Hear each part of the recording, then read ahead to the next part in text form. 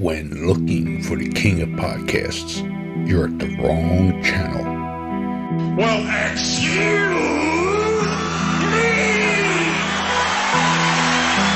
Looking for good ideas for life? You're far from good hands. Hey, bud, what's your problem? If you think the listener is always right, you're far from the right place. Not a voter! Even in the future, nothing works! Hosted by a Northeasterner by birth, but a rebel by choice.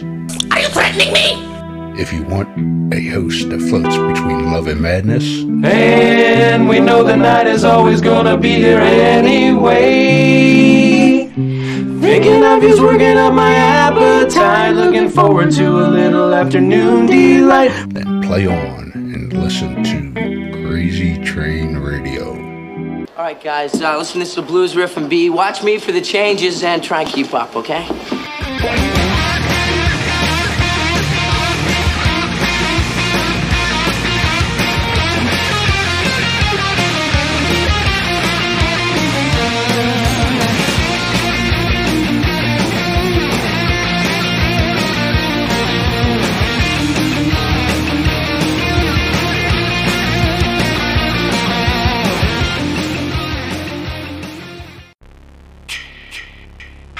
Hey there, Friday fans. We know how much you enjoy the movies. Enjoy grabbing your Friday merchandise and interacting with the Friday family, whether it be at conventions or during our particular watch-alongs.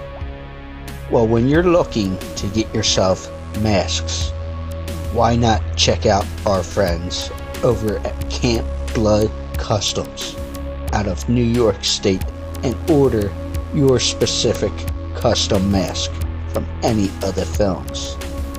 All orders are made specifically. Your needs and wants are.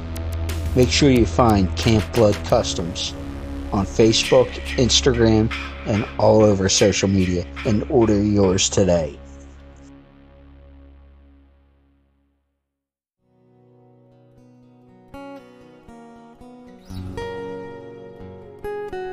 Hey, this is Michael Bailey Smith, and you're listening to Crazy Train Radio.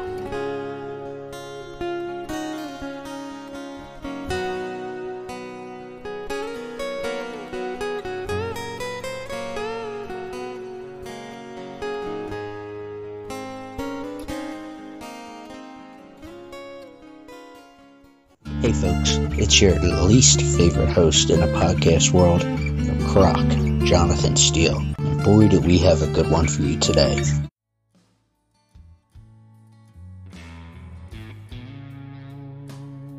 So, ladies and germs, childrens of all ages, I actually appreciate this next guest that we're going to have because he is a man of many trades. Most people know him from the one role I'm going to mention, or actually multiple roles, at least with our fan base.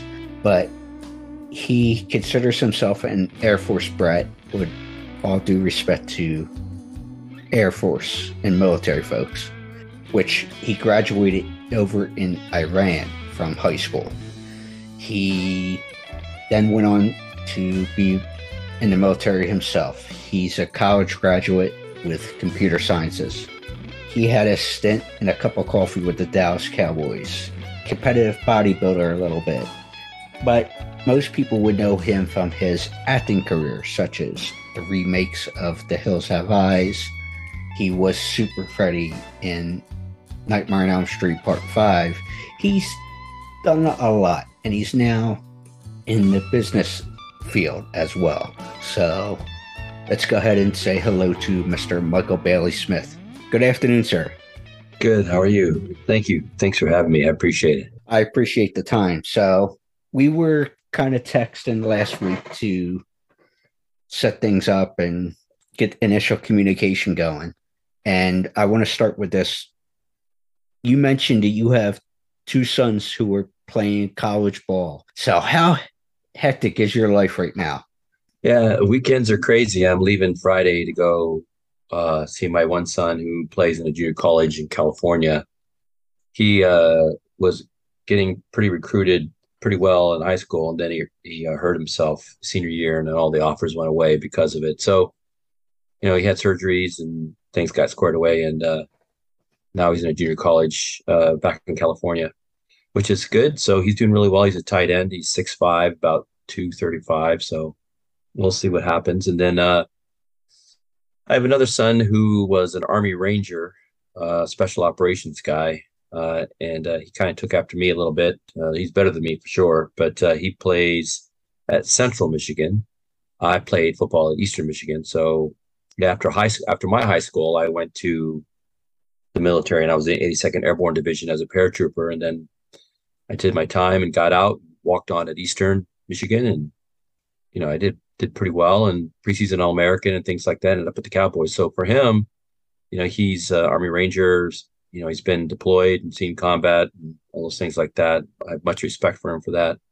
And but he said he wanted to go play college football, and so he's a tight end as well at Central Michigan. So he's doing definitely well. Your travel schedule is quite busy trying to see and show respect to both sons. But, Yeah. But the son that's in California, you mentioned he had some injuries and whatnot. And obviously I know your story of hurting your knee while playing in college. So being that you have the experience of now going through that and such, what I guess the best way to say this, did it make your concerns that much more for when he was dealing with his stuff? Agreed. So my younger one hurt his back in high school. And so, I took him to the doctor at the time said, well, if he gets hurt one more time, he'll be paralyzed. And I'm like, what? Whatever. I thought that was kind of crazy, but he ended up rehabbing and doing well. And then he played all last year in junior college. And the second year he tweaked his back again. And so I took him to a specialist. I know the team doctor at Baylor, University of Baylor. So I know, and then took him down, and he has a whole practice down there. And so there's a back specialist there, and I took it. And basically what they said was, listen, this is the kind of injury. It's happens to a lot of people. You will not get paralyzed, not from this. And they said, and so it's a matter of do you want to play with pain, if you want to play. And so he's been out for a while, and he's going to continue to be out. He's deciding whether he wants to make the he wants to, put his body through, pain. And I told him, this is what I told him. I said, listen, do not do this because of me. I was crazy. So right before my senior year, I hurt my knee, pretty bad. And the head coach and the team doctor and, the coaches came in, my position coach came in and said, hey, Michael, so here's the deal. You can either get operated on now and get ready for the draft, or we need you. You can play with that injury. And so immediately, without hesitation, I said, yes, I'll do it. I'll play. And so I played on it, and it made it worse. And by the end of the year, I was so bad, I couldn't even play at all. And so when this last game was over, I think I got operated on the next day or the next week. But he's got to make his decision. I told him, whatever you decision, if you want to play football, it's great. If you don't, that's great too. There's three things you need to do, and goes with just life. And the first one is that whatever you got to set your dreams high, and almost unattainable. Like, I wanted to play in NFL. That was my goal, right? So I always wanted to play. When I was a kid, I was like, dude, I want to do whatever it took to make that happen. And so I took these steps, and I got there. I hurt my knee again in camp, but that I couldn't nothing to do with that. But I got to that position. The same thing when I became an actor. I wanted to become a working actor. I wanted to work all the time on different types of movies, horror movies and comedies and dramas and TV shows and commercials and video games and the whole situation, print. And I did that. I made a great living for quite some time. I'm still doing it to this day. And I said, so set your goals high, whatever that is, and then work your way to get there. And I said this. And the second thing is that don't do anything half-ass. I don't care what it is. If you do something half-ass, that's a reflection on you and you as a person. That means you don't care. I said, go through life doing everything to the best of your ability, the best of your ability. You know, that's what it is. If you do that, that will set a precedent, and that will set a reputation, and things will open for you. People want you for other projects or other jobs or this or that or whatever. Doesn't matter. Just don't anything half-assed. And the third thing is, I said, have passion. Have passion in everything you do. You do those three things, you're going to be successful in life. And that's what I told them. So see what happens. Exactly. And I hope for the best for both of your sons. We obviously can't predict the future. But Yep. back to you, sir.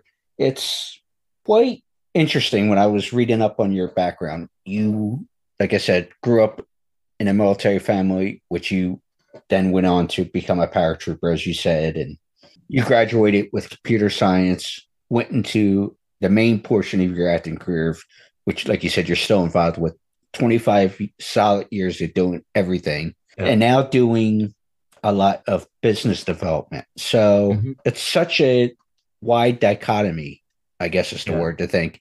What led you to going towards the business development side of things? Yeah, so that's quite it. So first of all, I just want to say up front that I'm blessed, you know, but nothing, all the things that I've experienced, and people say, wow, you've lived a really interesting life. And I'll say, okay, yeah, I have. But thing is, everything I worked my ass off for. And there's these opportunities that pop up, and everybody gets opportunities. Like, for instance, my first role as an actor was Nightmare on Elm Street Part 5, playing Super Freddy. I was in San Diego after the Cowboys, and I finished my degree. I went to San Diego, chased some girl out there. I thought I was going to marry her. That lasted about a month. She dumped me. So I got a job at Xerox, putting my degree to work, and I was, writing code and debugging software for a company called Xerox. At the time, they were doing software. And what happened was that I befriended a guy by the name of Steve Henneberry, good friend to this day. He became an American Gladiator later on. He was Tower, American Gladiators in the 90s. And he said, hey, I'm going up to Los Angeles to read for this movie called Nightmare on Elm Street. He goes, why don't you come with me? Maybe you'll get to audition too. I said, all right, cool. So I tagged along. I took the day off from work. I mean, the boss didn't really give it to me. I took it anyway. And so I drove up to Los Angeles, about 2.5 hours to get there, and drove on the 101, and I saw the Hollywood sign. We got off on Hollywood Boulevard, and it was on Sunset and Vine was the audition. And we went in, and I sat there in the foyer waiting for him to finish. And then they asked me, do you want to audition? I said, okay. And so I went in and met the director, and I got this role. So it's a little bit more than that, but that's kind of how it happened. But if I would have said, no, I don't want to audition, none of this would have happened. It was an opportunity. And so I took it. I put myself out there and I took it. So, so this whole thing about, all these different things that have happened, throughout my career, it's these opportunities that present themselves. And I'm like, this looks like a good opportunity. I'm going to work my butt off to get there to get it. So when I went to Los Angeles, after I landed that Nightmare on Elm Street movie, I had a choice. You have to support yourself in Los Angeles, period. It's expensive, no matter what year it is. It's expensive, all relative, but it's expensive. And you have to have a car, so you need a job. Most actors, what they do is they work at some place to give them flexibility. So they work at a restaurant or whatever they do, right? Work at a bar. For me, I answered an ad in the paper for a test engineer for this place to be a contractor, a test engineer for this test laboratory that tests consumer products. And so they hired me. I kind of bullshit a little bit on my resume to get the job, but I got it, that I had some experience, but I got it. And I busted my ass. And every waking moment that I wasn't auditioning or studying acting class, I was in there, sometimes doing it on my own dime or on my own free time, learning how to test software and hardware and things like that for consumer products, computers. I tested like operating systems like IBM OS2 way back in the day, the first versions of Windows, all these things, like before there was the internet. This is back in the 90s. And so I worked at a test laboratory, and I did it for 10 years. And I did that in parallel with the acting career. So I was smart enough when I was doing the testing that I would say, hey, I'm going to go on audition. I could get this movie. And they all cheered for me when that happened. And so I'd go off and sometimes land a movie and I'd be gone for either a couple of weeks or maybe a month, and I'd come back. I still have my job. And the reason why I still have my job, because I didn't do anything half-ass. I always busted my ass at everything. I always went the extra mile and did a really great job. And so they wanted me on these projects, but because I wasn't a full-time employee, I was a contractor. I could come in and leave when I want to, but I did it to make money. And so instead of waiting tables or working at a bar, I worked at a test laboratory. So when I did that whole thing for 25, 27 years as an actor, when I wanted to focus more on the business side of things, it was an easy transition because I was already in the business side of things. It wasn't new to me. So I transitioned from being an engineer there to being into project management and being into sales. And I did sales long. I was pretty good at it. And so that's what I've been doing for the last, 6 years full time. And I'm right now, like in Hollywood for playing these types of characters, people know who I am. They know Michael Bailey Smith. Well, guess what? In the IoT world or the Internet of Things, like connected solutions like the Ring doorbell and things like that, that whole space, people know who Michael Bailey Smith is. They know me as being a really great sales guy. And I can take companies and build them from scratch, from zero revenue to multi-million-dollar businesses, like $100 million businesses. The last one I did, I took him to 400 million in about 4 years. So that's what I'm good at. So that's how I transitioned from being, full-time actor, 90 miles an hour, doing all this stuff to then moving out today. But I'm still in Hollywood, and how I'm in Hollywood now is that I write. So, and I've been writing quite a bit. I was an actor, I started writing, and now I wrote a screenplay called My Good Boy, and that's been optioned, and it's going to go into production next year. So mazel tov to that. Thank you. I'm a producer and writer on it, so it's good. You referenced it earlier about people knowing who you are.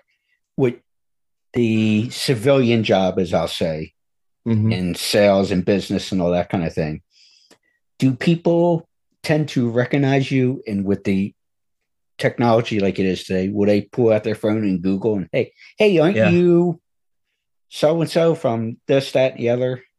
Yes, sir, they do. But because I use 3 names, I don't use Michael Smith. I use Michael Bailey Smith in my emails and things like that. And so people go, well, that's kind of different that he's using his middle name. And then they'll Google it and then find my IMDb page and then all the images of me, these characters. And then they'll call me and go, is this you? I said, yep, that's me. They go, so why are you doing this? I said, well, this is my new kind of career. So it's all good. Everybody thinks that actors are millionaires, multimillionaires. No. And there's a small percentage of those that make really good money. The rest of them are like me, who work from gig to gig, job to job, and sometimes struggle. That's what happens. I don't know the current numbers, but with that mindset being there of what you just mentioned, I'll never forget something Doug Bradley told me years ago in terms of actors in Hollywood and such. And he was telling me about, because I asked him about having a notable character such as Pinhead, and obviously Robert Englund has it with Freddy, and certain people have it, this notable character. But what Doug was telling me was, when you think about it, because he was very heavy involved with SAG at the time, he goes, out of all the people who are professional actors and get paid, maybe 1% to 5% make a livable wage. So normally it's around 7% make. There's 7% make enough to make a living off of it. It's about 7%.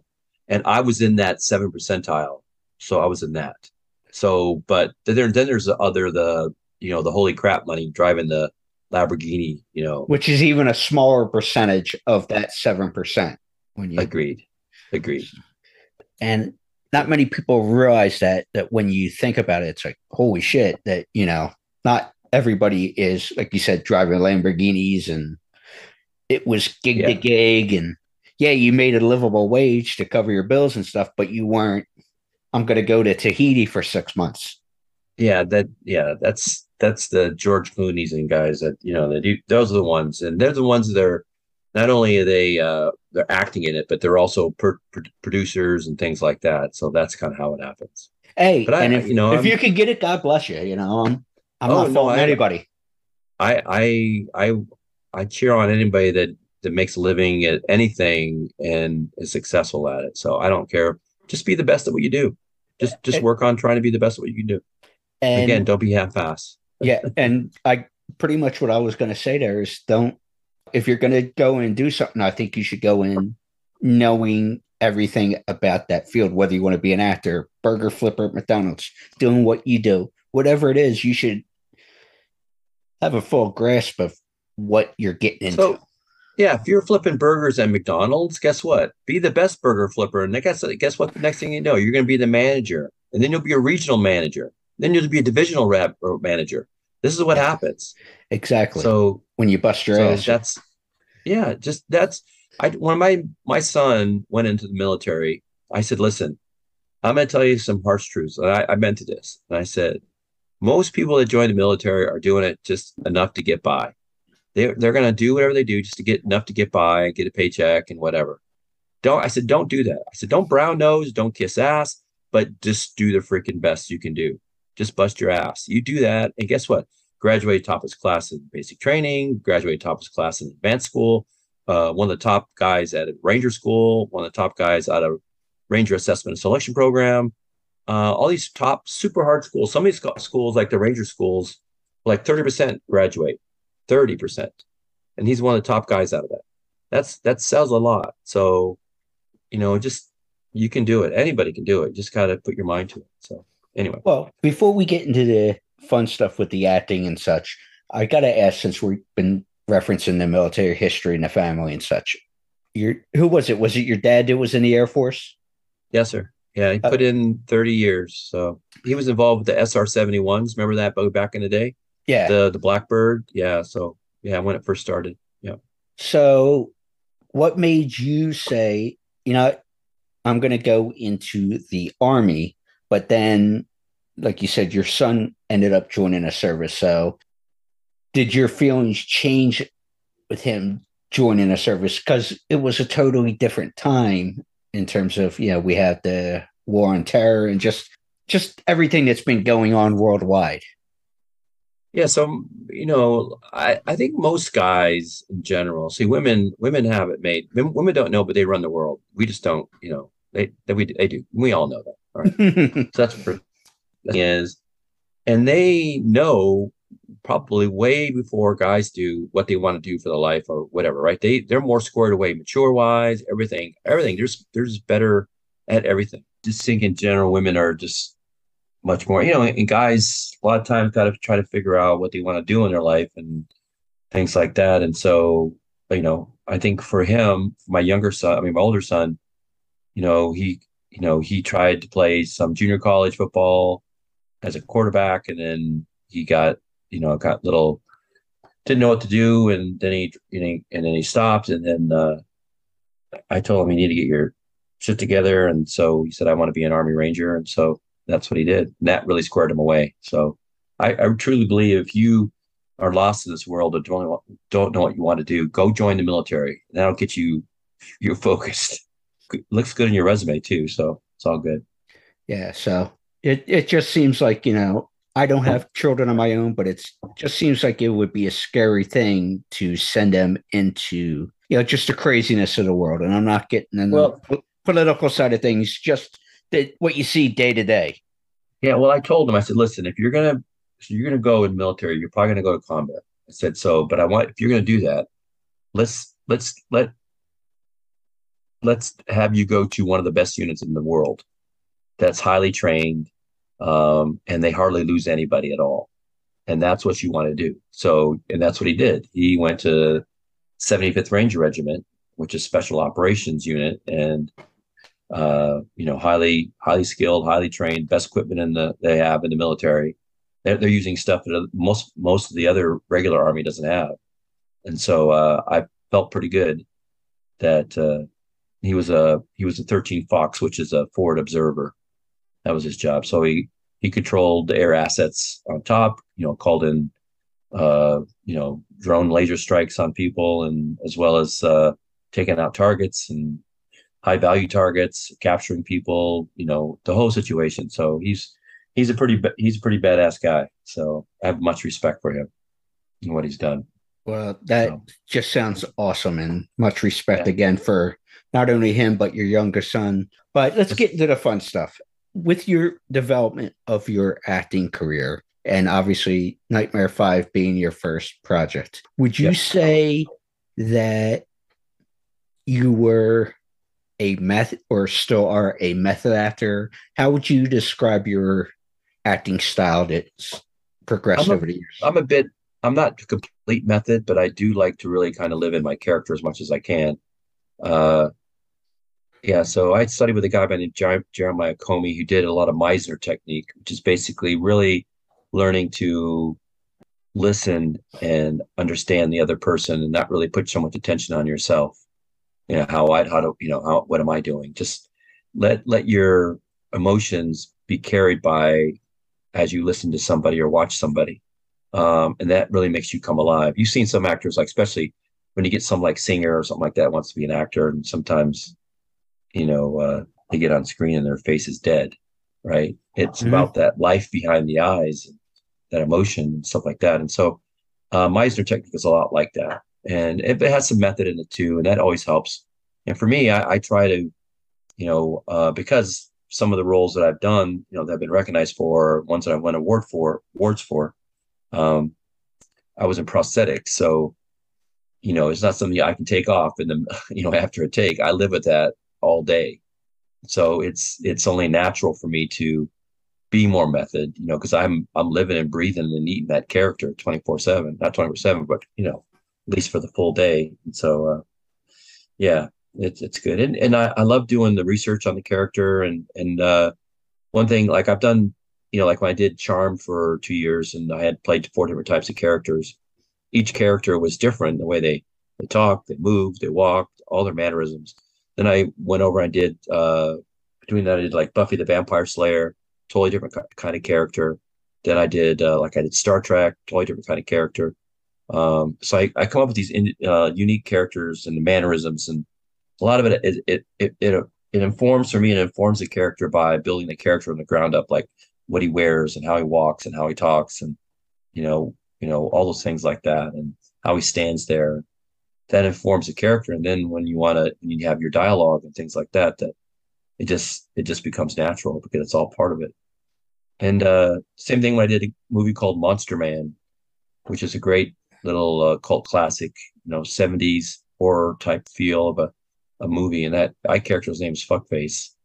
And he's got a jacked up walk, and the way he talks is just really, really cool. Like Hills of Eyes, I did Hills of Eyes 2, totally different characters, still two mutants, but the way Hills of Eyes 2, I was Papa Hades, I was the head of all the mutants. And, Hills of Eyes, right, when I was Pluto, a guy who was innocent, could be totally like a child and vicious, totally vicious. Where Papa Hades in Hills of Ice 2, he's the big bull, right? And he's going to kick everybody's ass who gets in his way. And so, yeah, he's on a mission. And when I was talking to this one gal, and um, she's a Christian, and so am I. And she says, for you being a Christian, how do you play some of these characters like this? Does that bother you? I said, no. I said, because, with anything, I got interviewed by this on a Christian radio station once a little while ago, and they were asking me the same thing. And I said, well, listen, my part as an actor is to play these characters as real as possible, because if I can make my characters as real and as evil or whatever you want to call it, then it makes our heroes even more stronger because they can overcome those all the bad things. And so, but the key to playing bad guys is not playing a bad guy. It's really not. You don't play bad guys. What you do is what you do is you believe in what you're doing is the right thing to do. That is totally it. You believe, because that's everybody.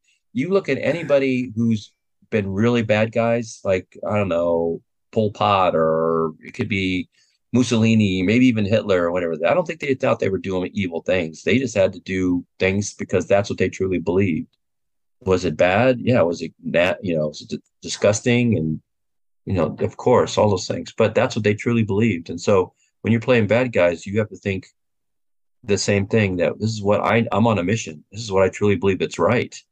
In my twisted world, this is what's right. So anyway, and that's what makes it come off like real. So exactly, because as soon as you said that, I was thinking of a friend in the professional wrestling business who is well known, and he always said he worked a majority of his career as a heel, and he said, the better I got, more over, as they would say, believing in what I was doing was right. So, it's nice to hear you take that into the acting standpoint to make your characters. Yeah. But with being a la Super Freddy, or even, as you mentioned, play Pluto, who was established by Michael Berryman, who's a friend of the show. I know him as well. So yeah. Oh, great dude. Great guy. Love Michael. He's a good, one of the best, when he very articulate, all that fun stuff. I can't say enough about the guy. But when you have these characters that were established by other people, and you doing your research about these characters, were you one to, well, now it's easier when you did Hills Have Eyes to be able to pick up the phone and call Michael and say, maybe pick his brain. But I didn't. Oh, you didn't? Okay, so you beat me with a punch. No, Alex Aja, the director, says, have you seen the originals? I said, nope. And he goes, don't. I don't want you to watch it. I don't want you to read about it. I don't want you to do nothing. I want you to come in with your own special sauce. And that's basically what I did. So now, after I finished, I went and watched them, but I didn't see them before. And so that's what I did. Now, I would assume you had a conversation with Michael since. Yeah, so we were doing an autograph signing in, I think it was Amsterdam, and on our way to Amsterdam, we bumped into each other in London, and we had dinner, and it was great. He's just a great, interesting guy. And then we did an autograph signing together in Amsterdam. But he's a super nice guy, super cool, and everything like this. And I've always given him so much kudos because, I mean, if it wasn't for him, I wouldn't have done, because there wouldn't be a Hills of Eyes. I mean, I think he really put that movie on the map, and both, of course, created by Wes Craven, but still, was Wes Craven? Did he create the first one? Yes, he was. Okay, I thought so. I was just making sure. I don't know, get some fan mail for that. Leave him alone, folks. It's fine. Yeah. But so it was so but it wasn't for Michael and how great he did in the first one, that it probably wouldn't have been our remake, and then we just took it to a different level, more, I think, twisted and in your face. The trailer scene's pretty intense and stuff like that. So yeah. Now, we've been talking a little bit about your family life and all that stuff too. What does your family think of the acting and what you did for a living for so long? Yeah, it's always a source of entertainment. I mean, whenever time I see get together, they, but they just, it's like, I used to be married, right? So I'm divorced now, but I was married for a while, and and my two boys, to this day, it's the same thing. It's just a part of the thing. It's what Dad did. Well, my brother and my sisters, and my parents, just what Michael does. It's whatever. So I'm the one who's like the crazy dude, kind of pushing the envelope on things. Everybody else, in the family, they have, stable jobs, 9 to 5 jobs, and they're doing things, but me, I don't. So I've never been like that. I think I have a couple of nieces and nephews that are kind of like that too. They kind of like pushing the envelope a little bit. So it's kind of fun. When Uncle Michael comes home for Thanksgiving or Christmas or for the holidays or whatever the case. Yeah, I agree. Uncle Michael's the goofy one, but yeah. Yeah, definitely goofy. Yeah, but Obviously, I was doing a little homework, as I said, and I saw you did conventions heavy for a while, took a break, and kind of do them again. So, what's convention life look like for you currently? Yeah, so I'm doing yeah, so I did a bunch and then I just got tired of it. I wanted to focus on my career and I did. And then and I stepped away for like probably 10 years or so. Didn't do anything. And then a guy by the name Peter DeLorme from Stellar Appearances, great guy, really takes care of his customers and I mean his clients. And he reached out to me through Facebook and said, "Hey, would you want to get back into the mix again?" And so I said, "Yeah, I felt like doing it again and meet some more people." And so it's been good. I've been doing it this year. I did one show beginning of end of last year, but it's been about 6, 7 months I've been doing shows. I did one in like end of January, did one in I think it was April or something like that, May, and then uh, I have one coming up in the middle of October in San Antonio, and I forgot the name of it. But I have a big one in Monster Mania in November. Nice. So yeah, and then Robert England's going to be there, so we're going to be there together. Great. That's in my neck of the woods of Oaks. So Yeah, and then I'll be in. I'm going to do some Super Freddy costume photo shoots, which would be nice. well, with that topic, I guess I'm going to have to do the picture with Super Freddy. But with that being a topic, what has been the craziest thing you ever signed? Because they tend to have they tend to come up with some creative stuff. Yeah, so my first, was years ago, 2007, something like that. I was at a convention that it was kind of tattoo and horror. I don't know where it's at, like Kentucky or somewhere. I forgot. Scarefest or one of them, yeah. Yeah. So this guy comes up to me and he's like, "Hey man, I'm like your biggest fan." I said, "Okay, cool, man. Appreciate it." "No, you don't understand. I'm really biggest fan." I'm like, "All right, no, I want to show you something." Like, "Wait, hold on for a second." Pulls up his shirt. And he's got a tattoo of the Hills Have Eyes, Pluto, tattooed on the side of him. And so I signed it. I signed my name, and he had it tattooed. So it's kind of cool. Yeah. Yeah. So I mean, that was cool. You know, that was really cool. Um, Craziest thing, I don't know. I've signed a bunch lately. There's a couple of guys. One guy in particular did a bust of the Pluto from the Hills Have Eyes, and so I signed that, and that looked really really good. The talent and the artistry and at some of these horror conventions that people, these things, these busts and this costumes they make, it's just remarkable. I love it. I love seeing all that. And the creativity is definitely amazing. And Yeah. last question. Well, this is a two-parter for you as I'm thinking of it. And I want to reference the Never Sleep Again documentary on Nightmare on Elm Street. And I wanted to get your reaction to it. Danny, who played, Lisa Wilcox's boyfriend and stuff, mentioned, who's also, I should say, is also a military vet. So thank you, Danny. He was a Ranger. So if you hear this, Danny, thank you. Yeah. Got to give him the respect as well. He talked about in the documentary about, "Hey, Michael, thanks for making me look good in bed." So, Yeah. did you hear about that before the documentary came out, or did you see that when the documentary came out, when him tongue in cheek going, "Hey, thanks, Mike"? I don't remember. I don't remember him saying that. First of all, and you telling me that is a nice surprise. I have to go. I have the copy of it. I need to go watch it. So, that's pretty funny. Yeah. So that was like, I was filming, doing Super Freddy, and then the casting director and director company like, "Hey, Michael, what do you think about doing a love scene?" I'm like, "What, is Super Freddy?" And they said, "No, because of the two leads, we need body doubles for them." And so I said, "Yeah." So next thing you know, next day I'm in bed with some really beautiful woman.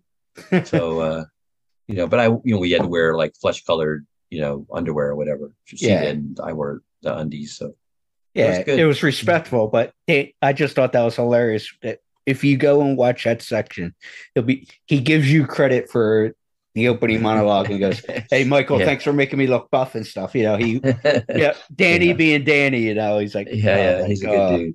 Yeah, Well, he was an Army Ranger, and I think he was in 2nd Battalion, and my son was Army Ranger in 1st Battalion. So pretty cool.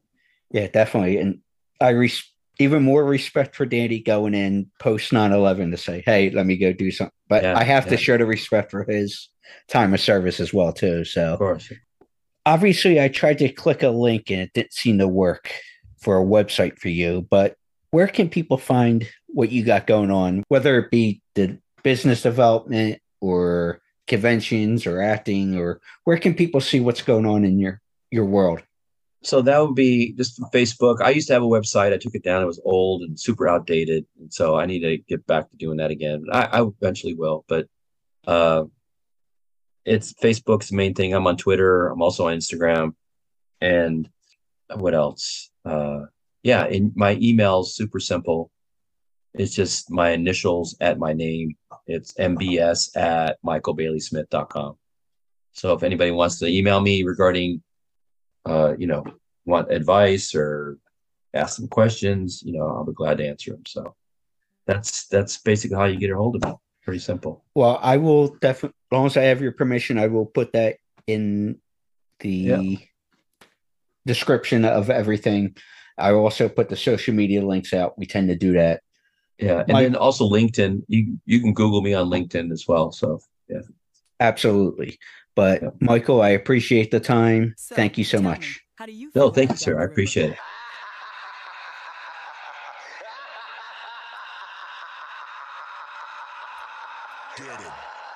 Want me to get him?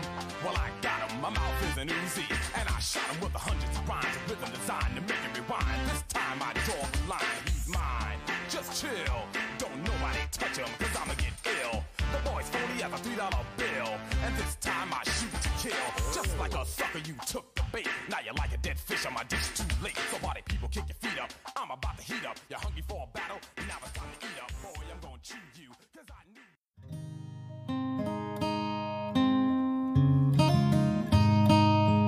Are you annoyingly even keel? E-methamine could be right for you. I have a disease, alright? I need help! E-methamine lets you get gagged up on whooped chicken parts without yellowing one's teeth. Yeah! Contact your doctor today if you experience the following. Oh my God. Increases in blood flow, boost in testosterone, ending of erectile dysfunction. You're naughty. This medicine is made for extreme cases of being even keel or having extreme depression. Oh, come on. Side effects include fits of rage, acne, bleeding in folks around you, whooping cough, hallucinations, comas, trouble swallowing, decrease in semen, increasing amounts of selling yourself, amnesia, night terrors, higher mortgage rates, and increased sensations in not having suicidal urges. Oh my.